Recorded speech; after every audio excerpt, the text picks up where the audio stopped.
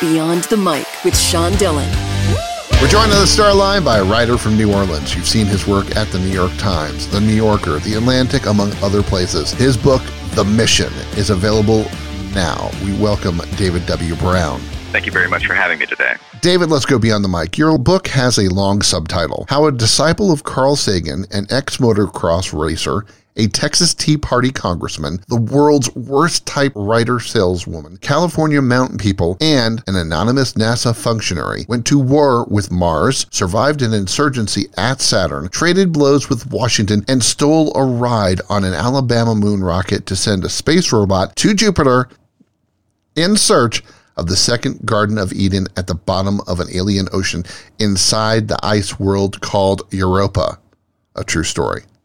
Whose idea was this? So I was adamant that we not have a subtitle to the book, and my editor was adamant that we have like a 5-word subtitle.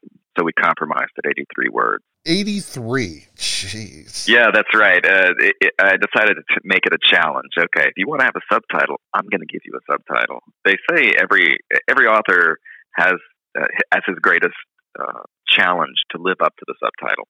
So I wanted the reader to walk into the bookstore and know exactly what they were getting. When you made the subtitle, was it you're thinking, maybe I could get into the Guinness Book of World Records just on the subtitle alone? You know, it's not something that I've looked into, but one thing I did not realize is that I was going to break every database in publishing.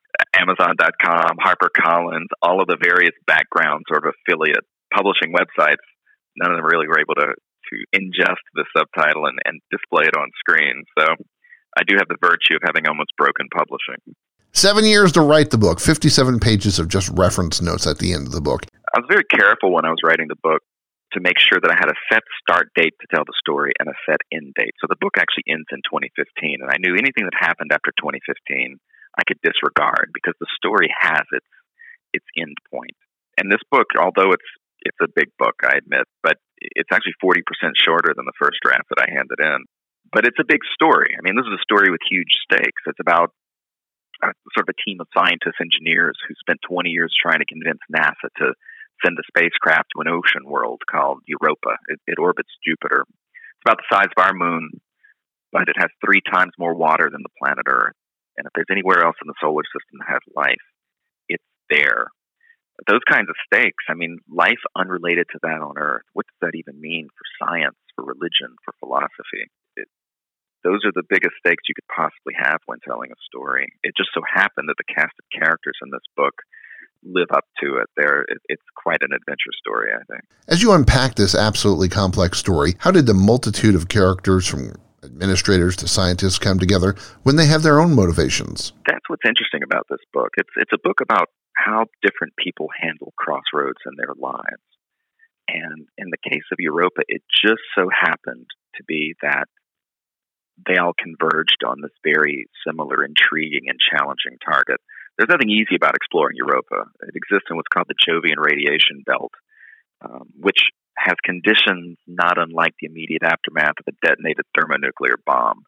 It's really hard on spacecraft. It's impossible to explore with astronauts. But beneath an ice shell that surrounds Europa, much like the western half of Antarctica just sort of sits on top of water, beneath that ice shell are all the ingredients you need for life. It has water, it has organics, it has chemistry, and a source of energy, in this case being vents of water blasting into the bottom of the ocean.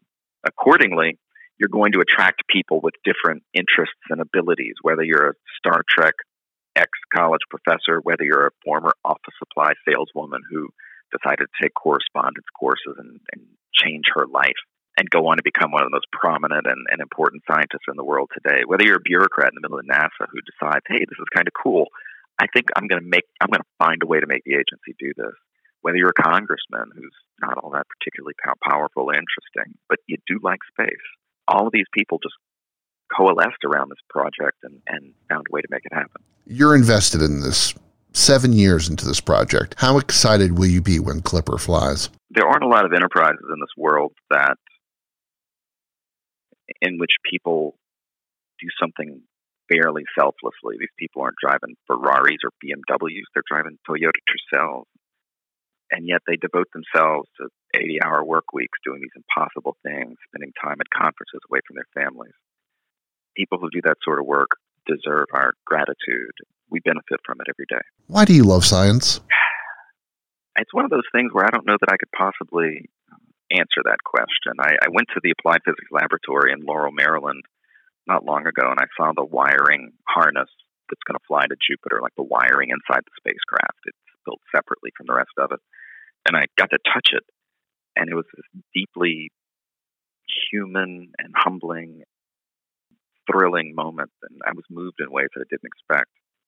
It's just a piece of wire, but it was important. How can NASA survive in an era when privatization of space work is booming? Things like rockets are a great source of profit. The private sector is just going to be better at NASA, better at building them than NASA is. At the same time, things like fundamental research, exploring a place like Europa to find life, there's really no money to be made doing that. And so NASA's always going to have a role doing fundamental research. NASA's job should also be to push outward, to do things that no one else has thought to do yet. And after they blaze that trail, then the private sector can come in and, find a way to make money from that. Time's running out, so it's time for the Rockin' 8. 8 random questions. Answer with the first thing that comes to your mind. There's no pressure. Bring it on. Favorite Skyrim character to play? Sithis. You can't play Sithis, but you can be in the Dark Brotherhood. Best thing about Antarctica? Leaving. Favorite rover? I'm going to go with Curiosity. What's the best musical in your opinion? Ooh, Sunset Boulevard. Biggest lesson you ever learned from your time in the Army? Don't join the Army. The one lesson you want your daughter to learn? Gosh. Be good to yourself. Forgive yourself whenever you run into tough things in life. Favorite ride at Disney World? The Carousel of Progress. And the best wine you ever had? Ooh. I'm going to go with something easy. I'm just going to say any bottle of Veuve Clicquot on any given day. His favorite rover is Curiosity, loves the Carousel of Progress at Disney World. His book is The Mission, and we thank author David W. Brown for his service in the Army and for his time today. Thank you very much. And that, my friends, is Beyond the Mic.